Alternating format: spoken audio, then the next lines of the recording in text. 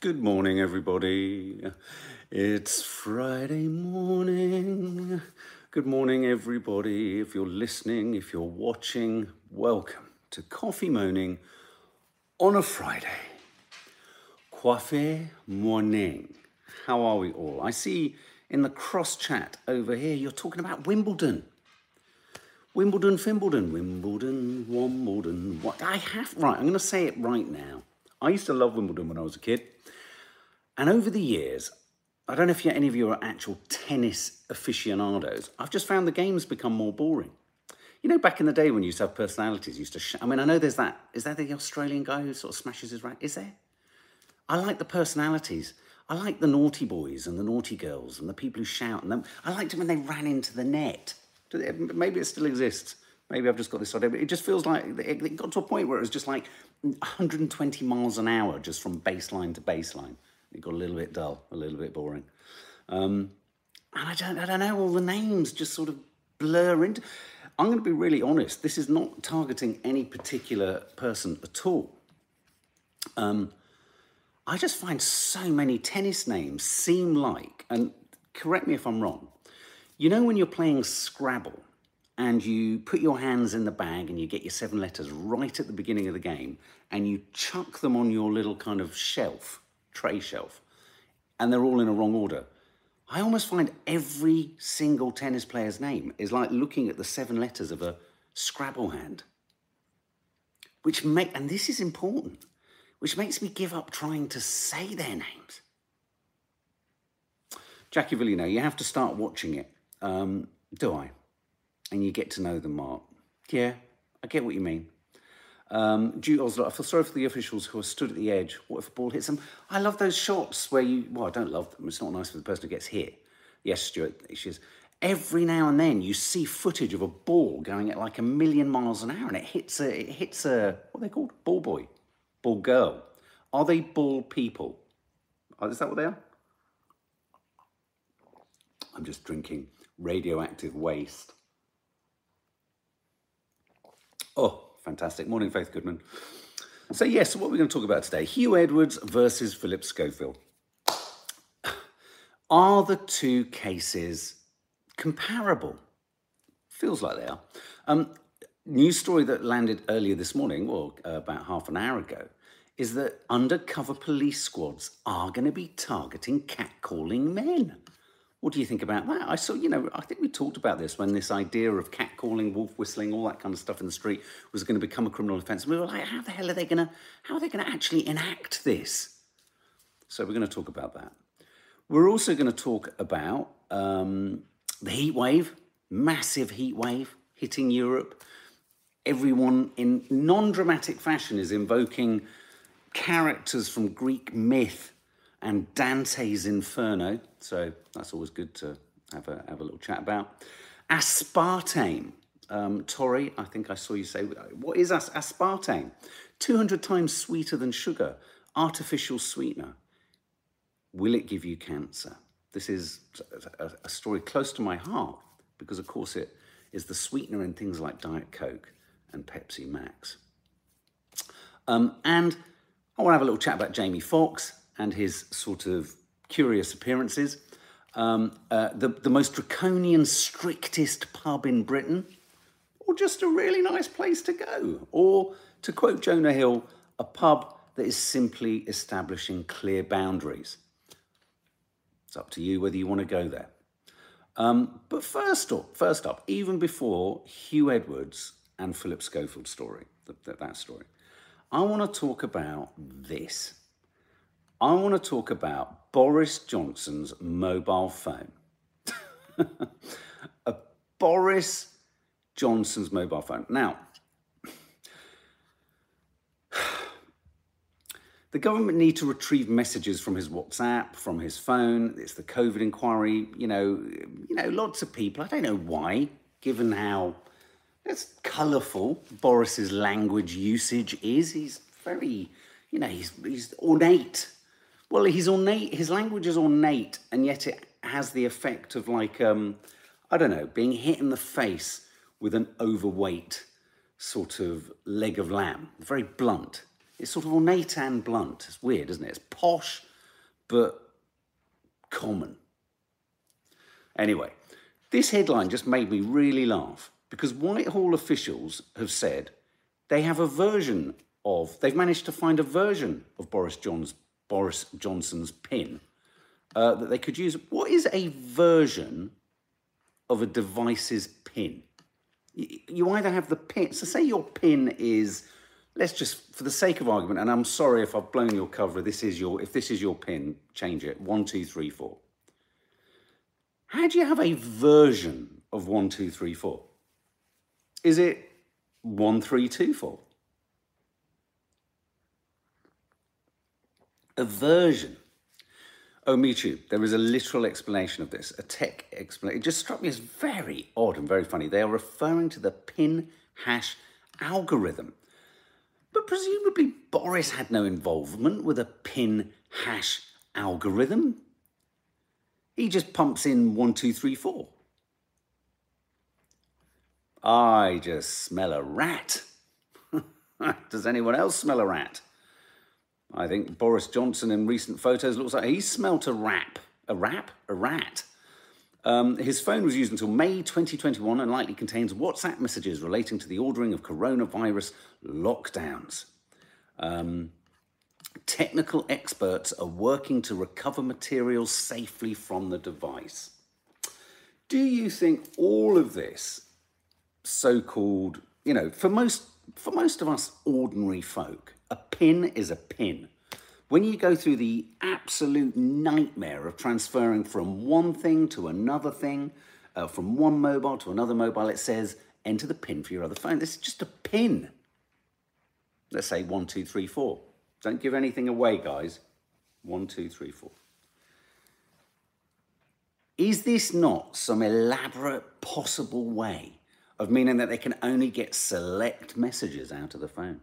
Because, of course, messages don't just happen on their own, do they? Messages get sent to people. So there'll be other people getting the messages. And so the people who get the messages and maybe reply to those messages don't want it to be known that they have the messages.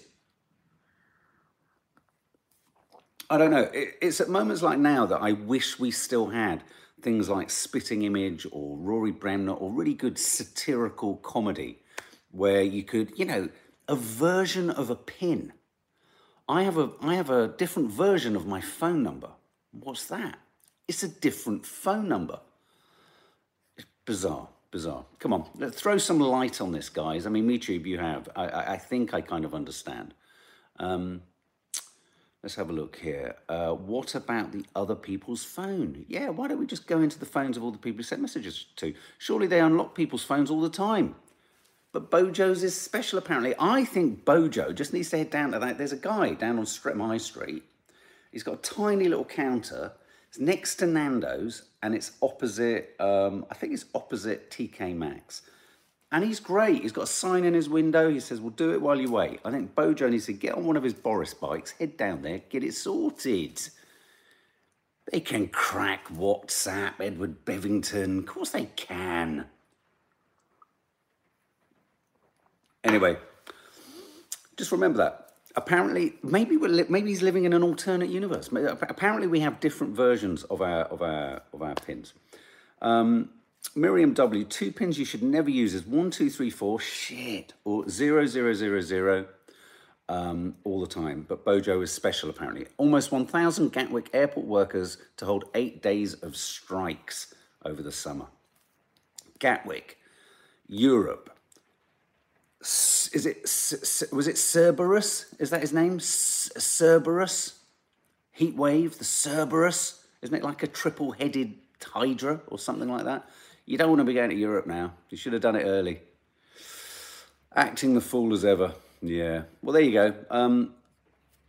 One of his allies yesterday said, it's not true that Boris doesn't remember his PIN number. It's just that he doesn't have 100% confidence he remembers it. Come on a minute. So it's not that he doesn't remember it. It's that he doesn't have 100% confidence he remembers it. What the fuck does that mean?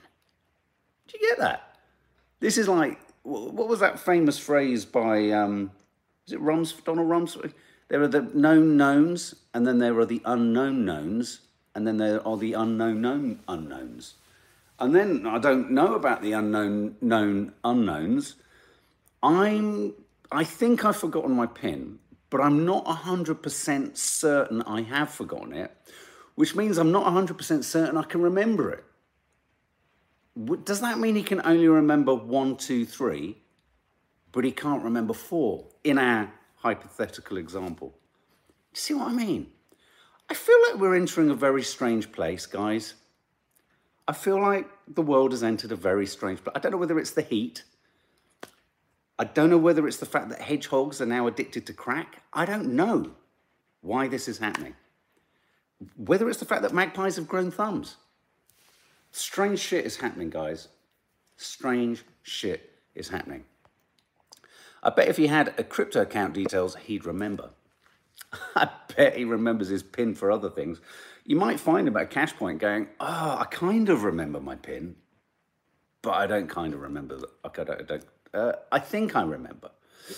Anyway, just a bit of fun there. Just, you know. I'm not suggesting for a minute that all of this other stuff gets in the way. It is simply red meat, because it isn't simply red meat.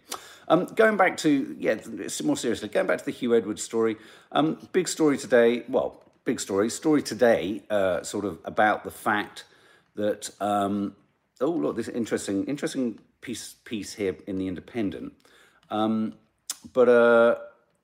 Apparently, is it Victoria Derbyshire? She was conducting her own kind of internal investigation into Hugh Edwards' behaviour, by all accounts. As there are, as we said yesterday, there are all these other accusations around improper behaviour. I just wanted to read this. This was an interesting message that someone popped under yesterday's Coffee Moaning.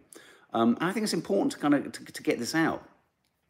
Susie3296, I understand your feelings about mental health. We were talking about the idea that, you know, the problem with mental health, when it's kind of thrown around something as contentious as this sort of bad behaviour, is it leaves a sour taste in the mouth, doesn't it? It leaves a sour taste in the mouth for 2 reasons. One, for people who are genuinely struggling with their mental health, and for whom they are going through all sorts of crises and problems or what have you. It leaves a horrible taste in your mouth because, in a way, for this problem to have happened with Hugh Edwards, in a sense, he's going through his own kind of mental health crisis. And we know he's talked about struggling with depression in the past. And then the other part of it that leaves a really sort of unpleasant taste in the mouth is the feeling that it could be just being used as an excuse. And one has to say that. One has to say that. It felt like you couldn't say that when it was being mentioned around Philip Schofield, but it was important to say, look, yes, people can conduct inquiries and investigations, and they can explore these things in a way that isn't, you know, hateful, but you can't not look into these things for fear of a mental health vulnerability too much, because otherwise we could all scream, mental health, you know, you just mental health card, isn't it? The mental health card. Anyway, I just wanted to read this from Susie3296. I understand your feelings about mental health. My fear is that it's starting to be used as an excuse for bad behaviour. I might also add that so many famous people are coming out saying they have mental health issues. I think one of the reasons probably for the optics on that is because famous people are famous because they are heard in the public realm. Do you know what I mean? So, I mean, I think I know what you mean. There's a kind of ubiquity that it's always famous. But yeah, it's heard a lot because there's social media and because famous people are famous people. So when they say it, it gets seen and heard more quickly. Some do, of course, as you rightly say, and it does shine a light on the terrible disease, for lack of a better word. My instinct is it seems like it's enveloping the rich and the famous. The rest of the population lacks the finances or notoriety to access the proper care they need. The poseurs seem to be sucking this Hollywood trend for all it's worth. You know, I agree. I actually agree. I think you're absolutely right. I think this is where there is an element or an aspect of discomfort around the whole mental health thing. It's tricky. It's hard. It makes it more difficult to pin. Sorry, I thought that was someone at the door. It makes it more difficult to pin things on. You know, it makes it more difficult to just kind of deal with the facts in hand because you're having to tread so much more carefully. I think there's a clear line to be drawn between not hounding someone in the press or not making kind of accusations that aren't kind of accusations.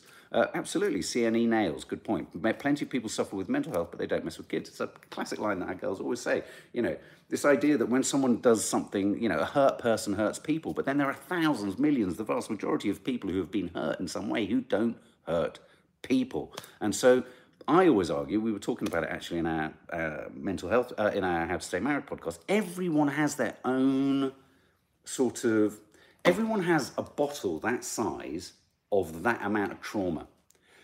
And yeah, people can start to get competitive about whose trauma is more valid or more extreme or da-da-da-da. Maybe you can have that conversation. But appropriate to every person, I think everyone is allowed their own experiences, right?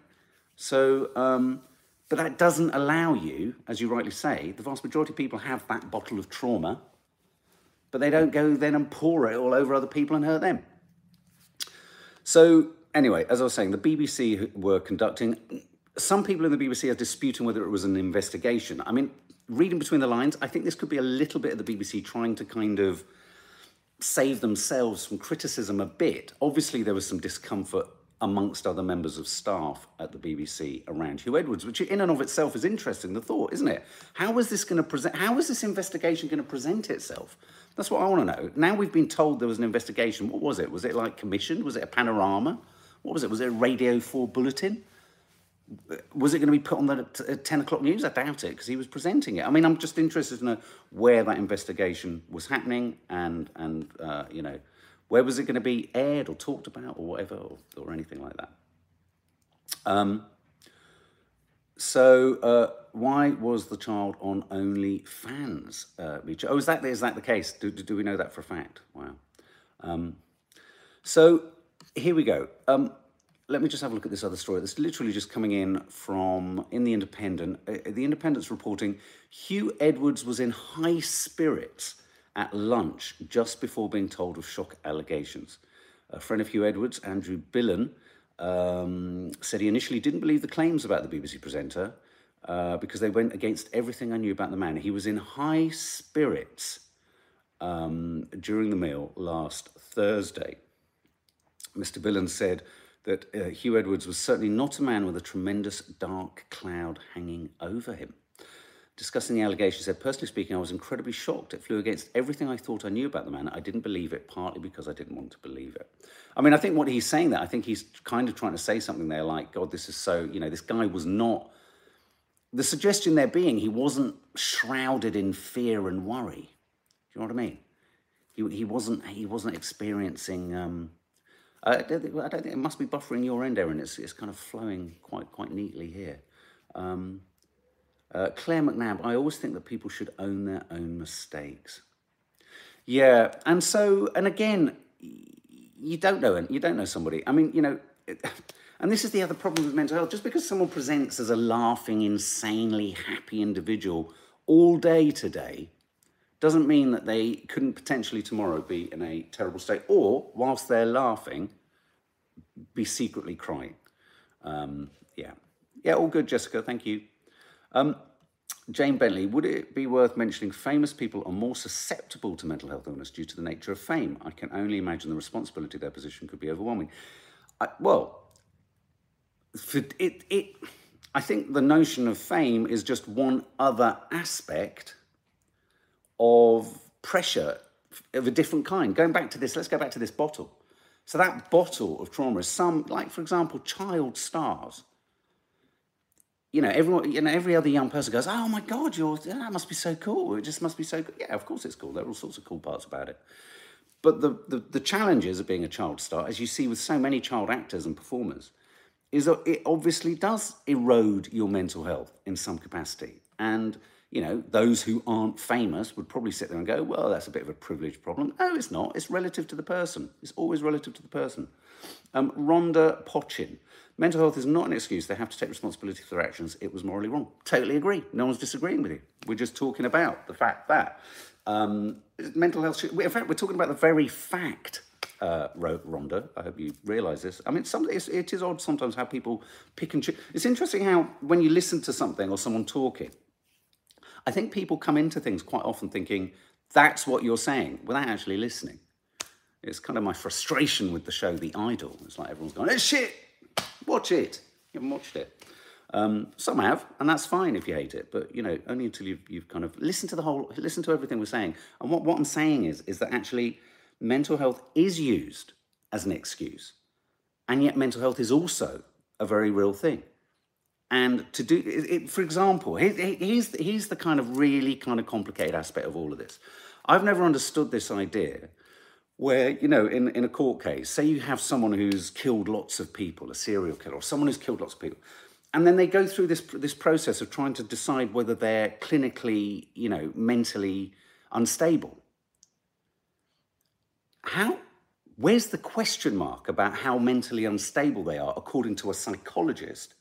The facts of the matter are they've just killed all of these people.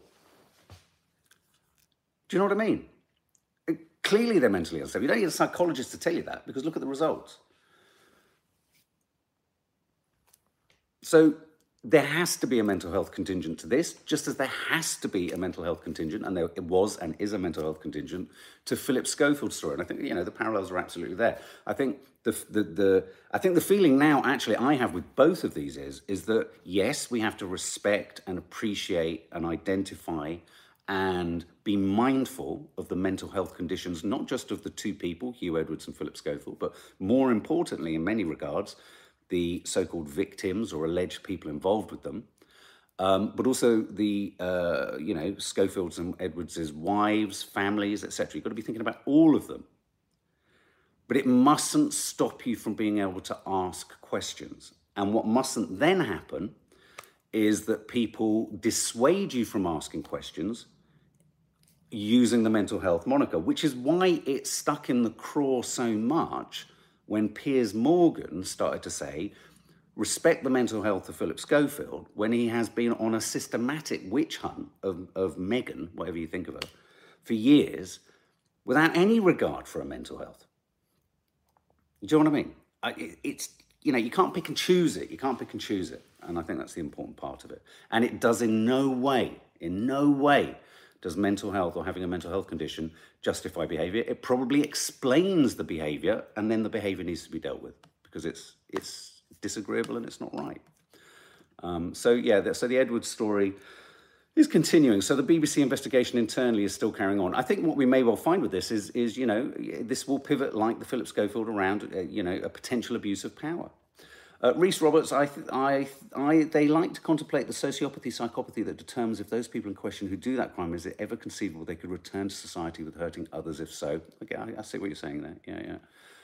Sadie C, I've got nothing. I understand why the parents were so angry. He helped wreck a young person's life, so they felt angry enough to want to do the same. Sorry, I think that's a bit of a crosstalk. Elliot Gonzalez, they're comparable, but the way in which they both came to public knowledge are different, and we still don't know the full story of both, less so, if anything, with Philip. I agree. The illegality aspect, the potential illegality aspect of both stories, the potential illegality around the Hugh Edwards story was around the dissemination, creation, and sending of photographs. The potential illegality around the Schofield story was around everything that happened prior to ITV. And this, again, forever and a day, is the part of the story that everyone seems to want to not talk about. Yes, if they just met at 18, it might not be to everyone's flavour, and it probably wouldn't have been, it would have been frowned upon by human resources, 50-something presenter, 18, 19-year-old employee. But it's everything that was prior to that. So the potential illegality is prior to the ITV moment with Philip Schofield. And as you rightly say, it was around the dissemination of these photographs, which it appears there has been no illegality found by the Metropolitan Police. That's not a comment on whether he has or hasn't done something right or wrong, or whether he's broken a boundary, or whether it's deeply discomforting that it's someone so young. That I think, it's important to kind of draw the distinctions between the two stories where there are those distinctions. So it'll be interesting to see if the BBC News investigation will continue, or whether this is just a little bit of... My feeling on that is It's the BBC trying to say, look, we are able to criticize ourselves. I think that might be it. Okay, guys, let me do a poll. Do you feel that can we effectively police catcalling? Can we do it? Is it achievable? Is it doable? Is it doable? Of course, there are absolutely, just going back, Helen Fartherley, there are still moral values to be considered. Absolutely. But many, as we know, let's say everything is legal that's happened with Hugh Edwards so far, because the police have said it is. Okay, you can argue whether the police are being honest. One's moral compass that then kicks in on anything he's done with anyone from 17 and upwards or 18 and upwards, the moral compass shifts for everyone, doesn't it? If the person he bought the photos from was 17, the Crown Prosecution Service would be all over it by now, says Erin Bullimore. You're absolutely right. So let's have a look. Can we effectively police catcalling? Okay, so this is... Okay, a Metropolitan Police Chief has said there is no doubt that the roving police squads that fine men for catcalling will be rolled out across the capital. And I wonder, is that going to be their dedicated purpose? Are they going to be like, you know, police hounds just sent out to pick this up? Are they going to be women? Are they going to be men? Chief Inspector Louise Jackson said she was in no doubt that the undercover teams that can hand out £100 penalties to those seen harassing women would soon be based across the capital. Now, the practicalities of this are one thing. The ease with which speeding tickets are thrown out in recently defined 20-mile-an-hour neighbourhoods is quite remarkable in London. So, you know, so I do think that if there was the possibility of a constant, you know, very quickly issued £100 fine for anyone being, you know, misogynistic in the street, this could work. This could work. The scheme is currently underway in Redbridge with patrols every night of the week by uniformed and plainclothed officers. They've popped signs up everywhere, a little bit like in those neighbourhoods where they say, you know, car thieves operate in this area, don't leave valuables in the car. Signs are being put up in parts of Redbridge that say catcalling is now an offence. As part of the council's This Has to Stop campaign. The Chief Inspector says the focus at the moment is about educating men and young males. When a woman feels uncomfortable, when she feels like she's being harassed or made to feel vulnerable, we tend to have to change our direction or change our routes or head in the opposite direction. I think this is good. I'm not homing in or targeting one particular high street, but I can think of one high street in northeast fringes of London where one walk down the street with someone I knew involved approximately 8 different separate occasions of men making either tut-tut sounds or woot-woot sounds or just horrible comments. And imagine if you were a police officer. I mean, the problem with this is they could be handing out... I mean, they might not have enough time to do the paperwork. That's the problem. Is there going to be enough time to do the paperwork? Redbridge Council, where they've tested this, say... It's stepping up its task force after a survey of nearly 2,000 women in the borough found that 91% said they had experienced catcalling. Wow. I think it's definitely something worth fighting for, don't you? Let's have a look. What do you think, guys? Good Chip Lollipop. Many men love the idea of being objectified and don't understand it's intimidating to women. Yeah, all the more reason for them to find out that it is. don't you think? Good Chip Lollipop, all the more reason for them to find out that it is. Erin Bullimore, I don't even see bobbies on the beat anymore. Never mind a whole damn squad. I know what you mean. Look at this. For God's sake, there's worse crimes than wolf whistling, though. Jane Legs. But strong argument. I get what you're saying. And it's a constant problem in London when you see something like 65 police officers all pulling over a car to have a chat with them about a tyre. And you think, hang on a minute, there's 85 fucking houses over there that have all been burgled. Get on with the proper stuff. So I can see what you're saying. But isn't the argument that a sort of low-level tapestry of male aggression towards women is what can, or, you know, if men feel they can get away with it at that level, they'll step a little bit further, no? Is that not possibly, isn't that the logic? Me too. Yes, there are always, but that does not mean all crimes require the same resources. Yeah, and also I do think we need to get out of this thing. Have you noticed how whenever a government, someone says, let's focus on this, someone goes, no, no, no, we can't focus on that, we've got to focus on that. We could focus on more than one thing at the same time, right? I think. I mean, you could argue that maybe, and we won't know for years to come, but maybe managing catcalling this way will have a low-level effect on the next higher level of sexual harassment cases. I mean, I don't know how can they measure this shit? How can they measure it? So I think this is something that, I think this is great. I mean, look, the vast majority of you think it's unworkable. I mean, I guess if you're just down the street, I mean, I guess you just target high streets, right? Maybe you do it with CCTV, but then we really might, I mean, I suppose all sorts of people get funny about, you know, monitoring behaviour. I've never had a problem with CCTV, if you're not misbehaving. I mean, you know, I don't really get it. There's wolf whistling, says Helen Fartherley, and then there is sleazy wolf whistling, not the predatory type of wolf whistling. You're right, yeah, I mean, you know, one person's wolf whistle is another person's really quite dark and disturbing. And again, you know, say Bill. Hey, my name's Bill, I'm all right, yeah. Doesn't feel very offensive, but you walk past some of the people you can see in the street sometimes, and it's like a wolf whistle with a kind of slight, you know, one wolf whistle isn't the same. Do you know what I mean? Use in, Reese Roberts, India about to launch mission to the moon. Fantastic. It's amazing all these countries have got them, you know, I mean, all of us, the West, everyone, in this sort of global sort of economic downturn, have got the money to do this. It's bizarre. Okay, so undercover police. Cerberus, I just wanted to talk about the heat wave in Europe and just the incredibly literary references that we have for this. I just love the fact that they've called it Cerberus, which did we establish as a three-headed hydra or a three-headed dog of some form?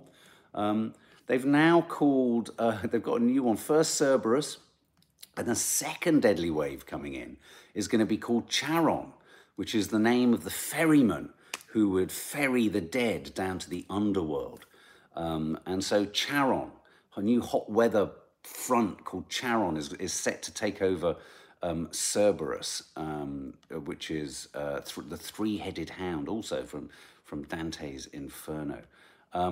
So, you know, this is 60 degrees Celsius is hitting in some places. We've had the hottest week since records began globally, not in Kent and not here, but collectively and cumulatively across the globe. We've had the hottest week since records began.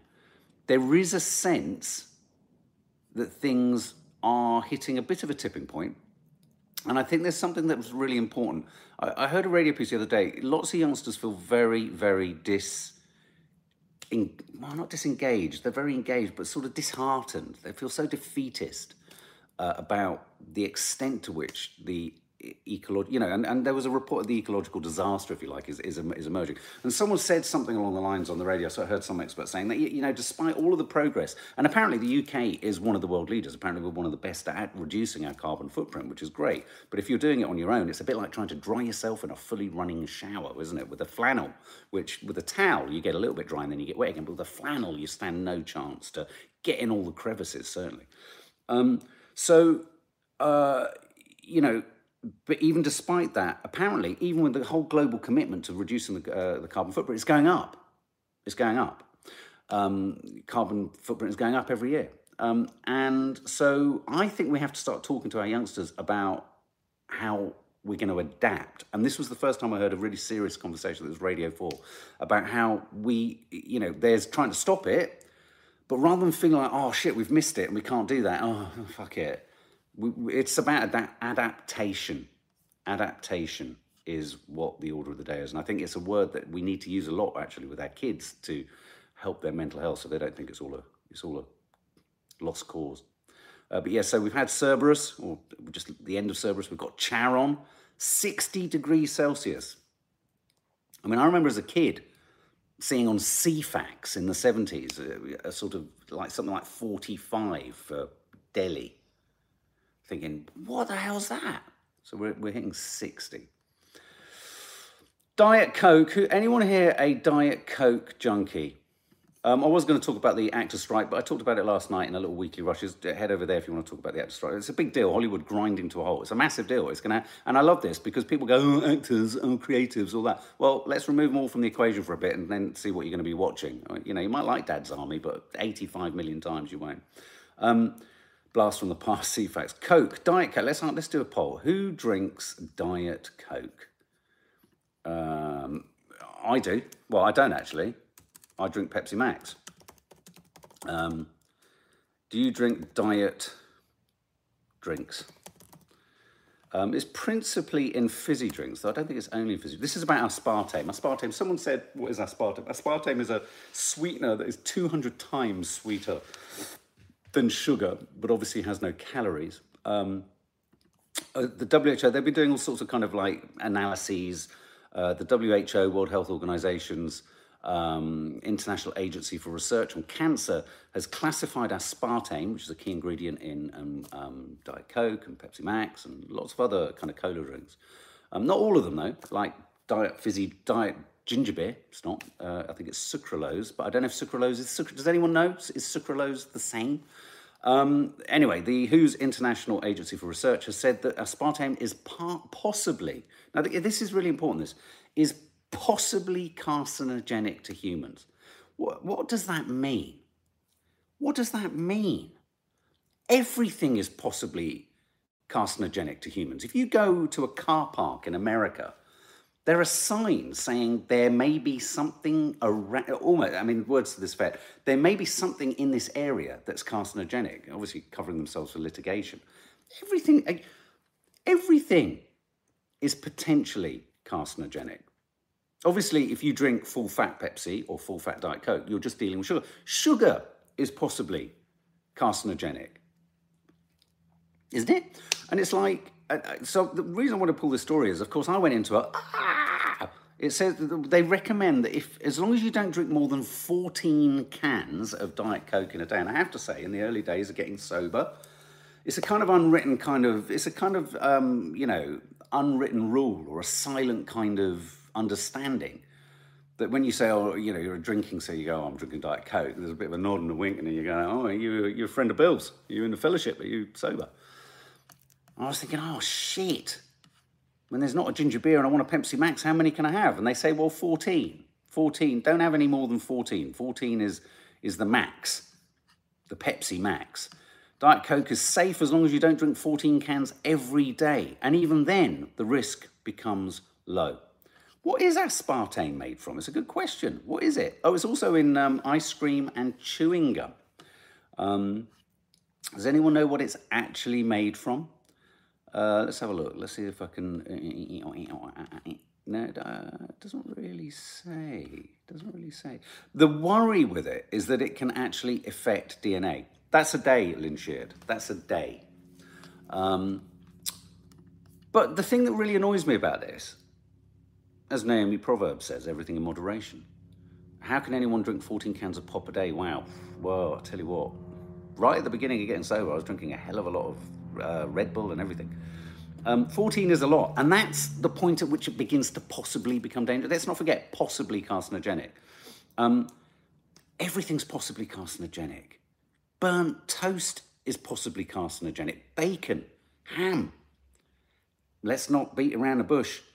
Alcohol isn't possibly carcinogenic. It is carcinogenic. So before we make everyone who's leaning on a Diet Coke to get by and stay sober, hey, Mum, don't panic, Mr. Mannering. Another reference to Dad's Army there, for those of you who know. And just quickly, before we get on to the quiz, the quiz of the week, the air we breathe, Helen Fatherley. Come on, yeah, come on then. Bottle the air and tell us it's bloody healthy. Thank you for that. Bizarrely, is this a draconian pub or is this not a draconian pub? Is this pub simply doing, as I said earlier, what Jonah Hill does, which is just, okay, pretty strict rules, but just putting it out there. You can either come in or you cannot come in. You can have a relationship with us as a pub or not. If you're drinking 14 cans, someone said your biggest problem isn't aspartame. Good point, Francesca Bastos. Like it. Joni Nikki, isn't it something that triggers ADHD tendencies too? My son has ADHD. Well, it's actually funny you should say that. I much more, my drink of choice now is much more diet ginger beer.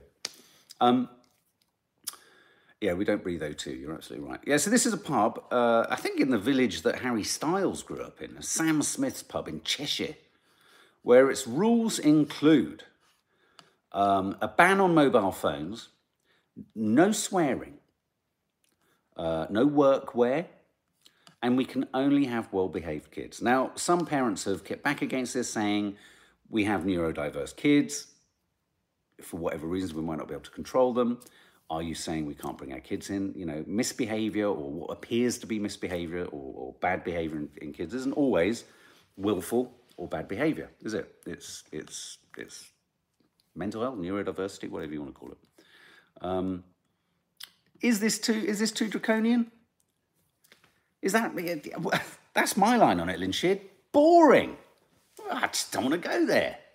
But I'm trying to think, if I pulled up, I was driving around and we were like looking for somewhere to for lunch, and you saw that sign, no mobile phone. I mean, what do you think about the idea of no mobile phone in a pub? In a sense, you could argue, I mean, I kind of was drawn to this idea when I think Lulu, of all people, the singer, said we should have no mobile phones in restaurants. I think that's quite a good idea. Do you know what I mean? What do you think? All Sam Smith's, Louise Pritchard, all Sam Smith's pubs are like that. I quite enjoy them for these reasons. Well, look at that. Our local is no under 16s. That's funny, actually. I suppose I would never really think of taking an under 16 to a pub, I guess. Equals no customers, says Jane Bentley. I know what you mean. My Little Peonies, the swearing bit I would struggle with. So would I. Fuck me. Well, there you go. I think it's just I think Jonah Hill needs to go there and give them a list of all the rules that he wants to be observed when he has a drink. Leave me alone. Pour it in a small glass. Bring it to my table. Scrub my feet. All that. Don't allow in anyone else carrying a surfboard. You know, all that kind of stuff. Entirely reasonable. Jamie Foxx has been spotted, but still the Loch Ness Monster has been more spotted in recent months. Obviously, there's all this kind of conspiracy theory around whether he has been damaged by a COVID vaccine. His family have tried to push back against that. He was seen passing on a yacht, I believe, the other day. And then lots of people came out suggesting it was his double. Do you believe that? And then this story here is Jamie Foxx looks good as he returns woman's missing handbag in new sightings since medical emergency. He appears to have become a sort of, I think he was seen a week or so ago handing someone their lost purse. He's obviously working for the Lost Property Office in Paddington Station or something, is he? He's just suddenly handing everyone their lost property back. It's curious, sort of, what a curious accomplishment. Anyway, if you are not into quizzes, head off. Head off now. We're going to do the Friday quiz, which all our lovely followers, all our loyal kind of, regulars, everyone who comes here on a Friday, you love it. We're going to ask you 7 questions about the news of the week, and we're going to find out how much you don't know, basically. We're going to find out how much you don't know, how much you do know, and if you don't know anything, you're not going to go into the weekend feeling shamefaced. You're just going to feel really embarrassed. That's all, So try and get more than 0. That's great if you do. And as I've always said, it's not the taking part that counts. It's the winning. It's only the winning. So let me just do the thing that I have to do here, which is new window. Pop this up here, get that on there, and then we have this, and then I can see you. Oh, don't you find, let us know if you agree to cookies. Whenever I say, yes, I agree to cookies, I just wish someone would walk in with a cookie. They never do they? Never fucking happens. Okay, BBC Quiz of the Week. Here we go, Faith. That was really funny. I just squeezed that across on our thing underneath our lives, because it's our channel. It says analytics. And then as I squeezed down the window, it just said anal. It's a bit rude, isn't it? Jamie Foxx was hot. He is hot, Sandy. He is hot. Especially when he's handing you your purse back. How hot can it get? Hand me my purse, Jamie. If you haven't seen Django Unchained, check it out. Brilliant, brilliant Tarantino movie. Okay, here we go. Okay, so question 1. You ready? Feeling good?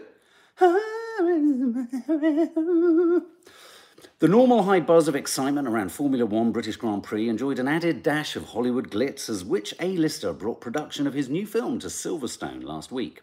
Which A-list Hollywooder was at Silverstone last week. And he won't be there from today because they're all on strike. Was it A, Ryan Gosling, B, Hugh Jackman, or C, Brad Pitt? I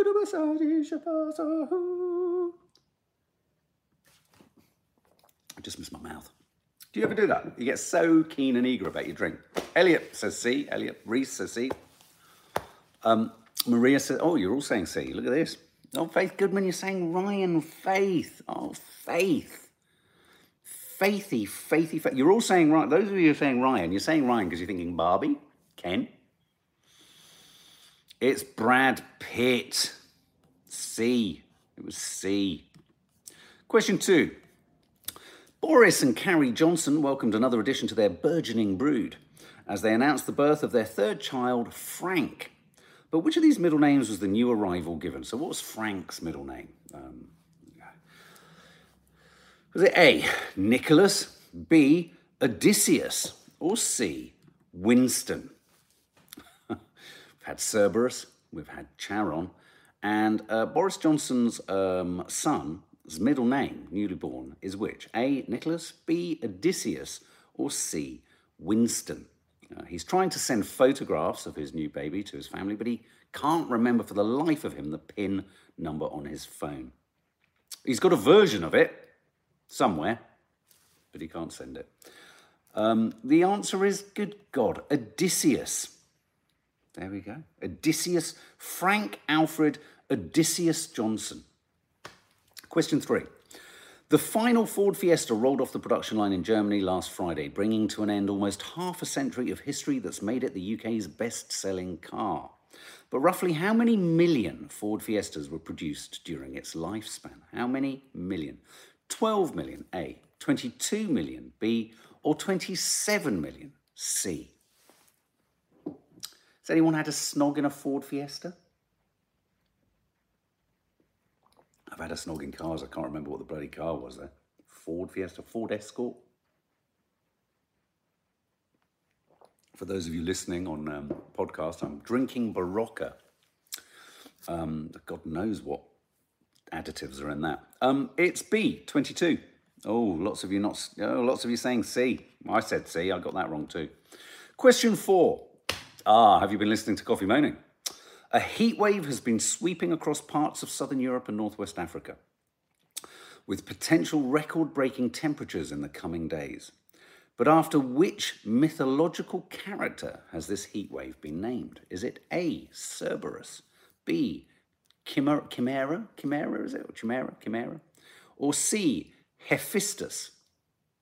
Is it A, Cerberus, B, Chimera, or C, Hephaestus? I think we all know the answer to this. If you've been listening to today's Coffee Moaning, you'll know the answer to this. It's Cerberus, A. Question 5. Thousands of people came together to set a record for the world's largest dance to a Tina Turner track. Oh, they look like fun as well, in tribute to the late singer. But to which of her hits were they dancing? Was it A, Nut Bush City Limits, B, Proud Mary, or C, The Best? Simply the best. And then all the rest. Which of those songs did thousands of people come together to sing for the world's largest Tina Turner dance-along?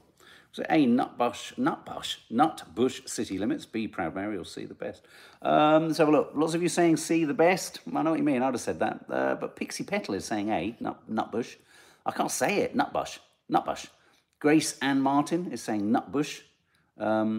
It's Nutbush City Limits. Question 6. US comedian Sarah Silverman joined a legal action by people alleging that their copyright has been infringed in the training of AI systems. This class action is being brought against ChatGPT maker OpenAI and which technology giant? A, Amazon, B, Meta, or C, Twitter? US comedian Sarah Silverman has joined a legal action alleging copyright infringement against which of these tech giants? A, Amazon, B, Meta, or C, Twitter? Faith Goodman, Faith Goodman says Meta. Matt's Talk Show says Meta, B. MeTube says oh Meta, which is B. You've said C. That's right, it's Twitter. Yeah, it's B, it's Meta. Any of you got 6? Any of you got 6? Before we get on to the final question, which the final question is a music question. Well, it's a music question. It's a music question. It's about a music. Oh, fuck it. Let's just get there. Any of you got 6? Cloda, you got 5. That's good. Creatorholic, 4. Matt's Talk Show, no. Fifi Chromax, 0. Well done. We're going to give you the toilet plunger of the day. You win a toilet plunger if you get 0 all the way through. It's a sort of gold embossed toilet plunger. Your poo is shiny. Sorry, I don't know where that came from. Sean Tucker, 2. Jackie Taylor, 5. Doing better this week, Jenny J. Not dumb as a stump after all, says Edward Bevington, 3. Okay, details were announced of the auction of a large collection of rare first editions and jazz memorabilia owned by the late Rolling Stones drummer Charlie Watts. But which literary classic is expected to lead the bidding? So he's obviously got a rare first edition of one of these books that's being auctioned. A, Hand of the Baskervilles. B, Murder at the Vicarage. Or C, The Great Gatsby by Fitzgerald. Wow. So there's an auction of rare first editions once owned by Rolling Stones drummer Charlie Watts. Which of those is expected to lead the bidding? Laurel Nichols. It's a nice little song, wasn't it? Margaret O'Brien says, The Great Gatsby. I think, yeah, if you're kind of literary orientated, you'll probably think which of those would be the most expensive and most valuable. Lots of you saying, see, Sean Tucker, Ross Souch, Becky Fithian, Bev Hartnell, Louise N is saying Hand of the Baskervilles, Jenny J is saying Hand of the Baskervilles. It's The Great Gatsby by F. Scott Fitzgerald, which they're expecting to get. It has an estimated lot price of between £200,000 and £300,000. Wow. Keep an eye on all those first editions, hardback first editions you might have on your shelves. You never know. I mean, I doubt it'll ever be as big or as size. Just had a missed call, so just give me a sec.